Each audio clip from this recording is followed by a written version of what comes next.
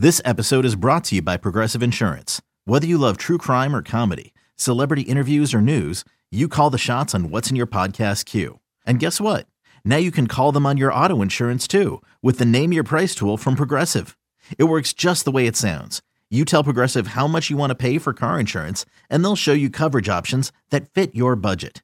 Get your quote today at Progressive.com to join the over 28 million drivers who trust Progressive. Progressive Casualty Insurance Company and Affiliates.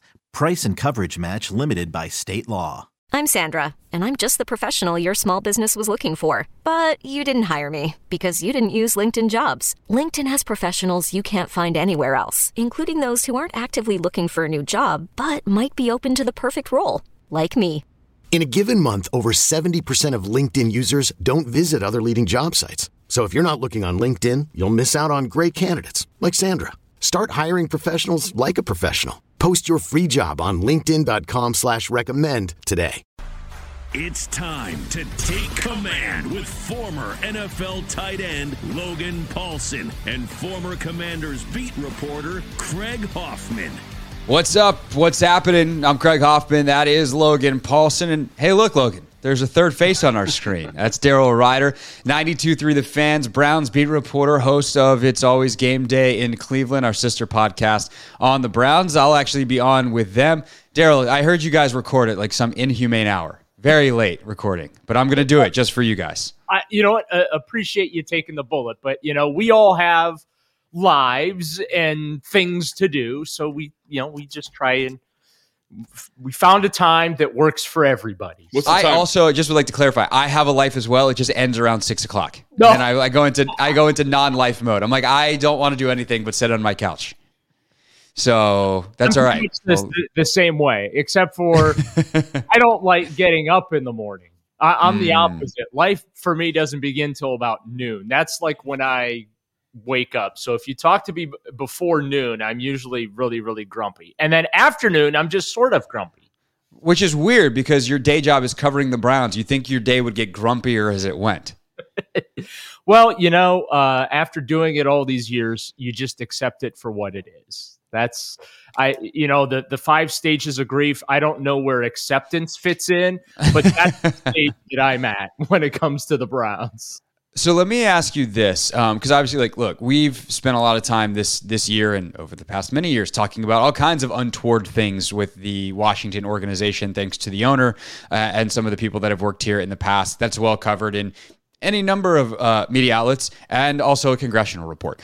For you guys this year, bad football is one thing, but covering Watson and the whole saga that was the trade and then ultimately how it's played out this season as there's been continued reporting on the things that he did and then ultimately now he's taken the field and we'll talk about the football and what that all means in a second. But as someone on that beat covering that, what has this year been like compared to the other years that have had their share of off the field stories as well with Cleveland, but this one's pretty unique. Well, let's just put it this way. When they were going through the recruitment process and the news came out that the Browns had been eliminated, I celebrated. And then the next day when it came out that the Browns got them, I cried. Did you actually cry? No, but I wanted to because I knew what that was going to entail. A lot of non-football related things, a lot of very uncomfortable subjects that are going to have to be talked about, and that. So yeah, it was not great. I just basically sat there and said, of all the quarterbacks they picked, why this guy? But now that he's on the field, now that he has served his suspension, for all intents and purposes, at least from my perspective, unless there are new revelations that come out, that story goes in the file cabinet for now. And it's basically about football for me. But if additional accusations come out, if additional litigation, there are still 2 active cases against him, and there's a chance he could settle them. There's a chance they could go to trial. I know one of the accusers absolutely wants to go to trial, but for me, I've tried to keep it about football as much as possible, similar to you guys down in Washington with all the external stuff that surrounds the Commanders franchise. you try and stick with the football stuff as much as possible. And if there's any other relevant news that comes out, then obviously it's our job to cover that. Yeah, and I've certainly been not afraid to talk about that stuff as well. We do a lot more of that stuff on the radio than we do necessarily here. But from a football standpoint, you also have a season that's like you're waiting on this guy for the entirety or almost the entirety of it. Now he's playing. Like, what was it like around the building? Like, what do the other players have? Or you have almost this, like, I don't know, like this season of purgatory where you're just waiting for the guy that you gave all that money and traded for and were willing to take on all the bad headlines to actually come in and play quarterback. So how did that play out in terms of the football storyline of the season? Well, I mean, Jacoby Brissett came in and I thought did a really good job. Unfortunately, they only won 4 of the first 11 games. And if you would have told me without watching any of the games and anything transpired, yeah, that pretty much sounds about right. Winning 4-7 with Jacoby Brissett as your starter. The problem is Jacoby played really, really well. In fact, Jacoby has played a lot better than we've seen Deshaun Watson play. Like, we have yet to see Deshaun Watson look like the player that they gave $230 million to. Now, there's built-in, I'm calling them excuses. There's built-in excuses, right? He played terrible at Houston. It was his first game back. He was, throwing one-hop passes to receivers all afternoon long. Then bad weather started. So, well, it's kind of unreasonable to expect that he's going to light up box scores when the weather is pretty terrible out there, right? He played well down the stretch against the Saints in those ungodly, frigid, Polar Express conditions that he had to play in. Just guys couldn't catch the football. He had 3 potential touchdowns that were dropped. So it's tough to even evaluate the football aspect of things with Deshaun Watson because there's so many mitigating circumstances, or as normal fans call them, excuses as to why things haven't, really been elevated to the level that people expected them to. So, I don't know if players were sitting around those first 11 weeks just waiting for Deshaun to arrive and that all of a sudden was going to be the magic elixir. I hope not, because I really think that that's insulting to the quality work that Jacoby Brissett did for them. So yeah, I hope that's not the case. I just hope that, there are tangible reasons, because that's what I'm trying to figure out, why you have all this talent and the Cleveland Browns still can't win football games. It's maddening. Well, I would say, in terms of watching, I'll watch a lot of Cleveland this week, which is a good and bad thing, obviously. But I will say that, one of the things that stuck out to me is just how the defensive side of the football struggles for them. Offensively, I think there's a consistency, especially with Brissett at quarterback. They seem to have a nice identity. Obviously, there's been a transition for whatever reason in the run game since Watson's kind of taken the helm. But defensively, what is, in your opinion, the issue there? They've got a lot of talented pieces. They've got a lot of young people who are very athletic. It just seems it doesn't quite gel. They're not always on the same page. What's the story there? That is the story. And it's been like this for 3 years. I would be somewhat surprised if Joe Woods, the defensive coordinator, survives. This is year 3 for him running that side of the ball. And you Logan, you summed up the Browns defense. That's what it's been the whole year. Confusion. They've had to burn timeouts because they don't know what personnel is supposed to be on the field at what time, or they don't have the right number of personnel on the field. The season defensively for the Cleveland Browns can be boiled down to a 30-second sequence that occurred at the end of the first half in Detroit against the Buffalo Bills, in which the Browns saw a formation that they weren't prepared for, so they called defensive timeout. Okay, smart. Good job, right? Let's make sure we get this right. Don't give up a touchdown right before the half. The very next play, Bills score a wide open touchdown. Not a defender within 3 feet, 30 feet of a guy. And that sums up the Browns defense in totality, where you sit there and you say, well, what the hell did you just spend 60 seconds talking about? Right. How does that happen? The Jets game, in which they were up 30-17 with $1:50 on the clock, right?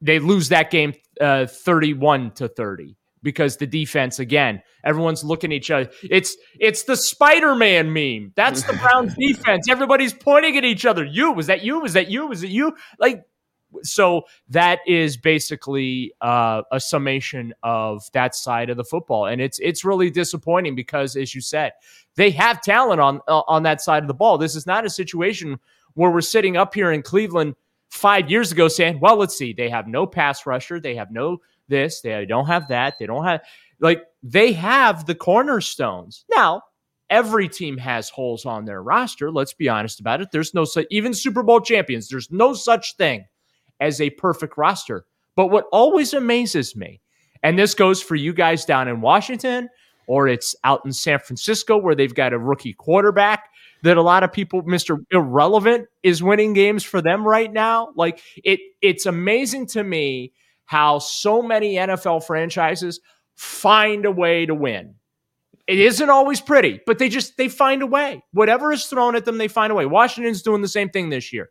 And the Cleveland Browns always find excuses and ways to lose. Well, that's the other thing that's interesting about that statement, right? Because like the Browns defense, they seem to be like a pretty, I won't say simple defense, but it seems to be pretty straightforward. They like to run a lot of cover 3. They run man in short yardage situations. So it seems like it shouldn't be that complicated, but it is. Like, that's what's amazing about this is when we talk to the players, they don't want to call anyone out.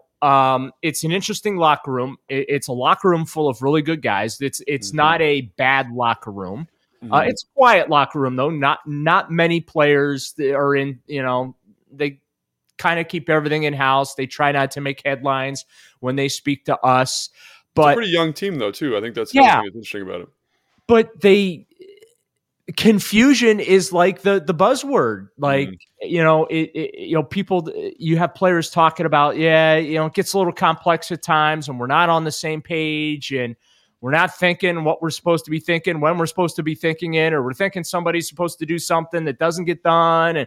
And Joe Woods then will come out and say, I gotta, tighten the menu and this, that. And it's like, no, the menu should be tight to start with. And then when you get into the game, then you add the sides and the dessert and everything else. You don't go in with the whole shebang and then things aren't going right. I say, well, we're going to take away the dessert and we're going to take away the bread. Then the mashed potatoes got to go. And we're just going to stick to the steak. That's it. That's all. That's the basics. And so, like I said, I will be surprised if Joe Woods survives this because there's been entirely too much confusion. I think the defense is more complicated than it needs to be. And quite frankly, I don't know if they have the players to effectively run whatever it is that Joe Woods wants to run the way Joe Woods wants to run it. And I never question football players' intelligence and I never question their effort because I have a tremendous amount of respect for the intelligence that's required to play in the NFL and the effort that is required to play in the NFL. But what I will question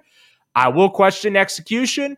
I will question use of personnel, and I will, question, situation game management.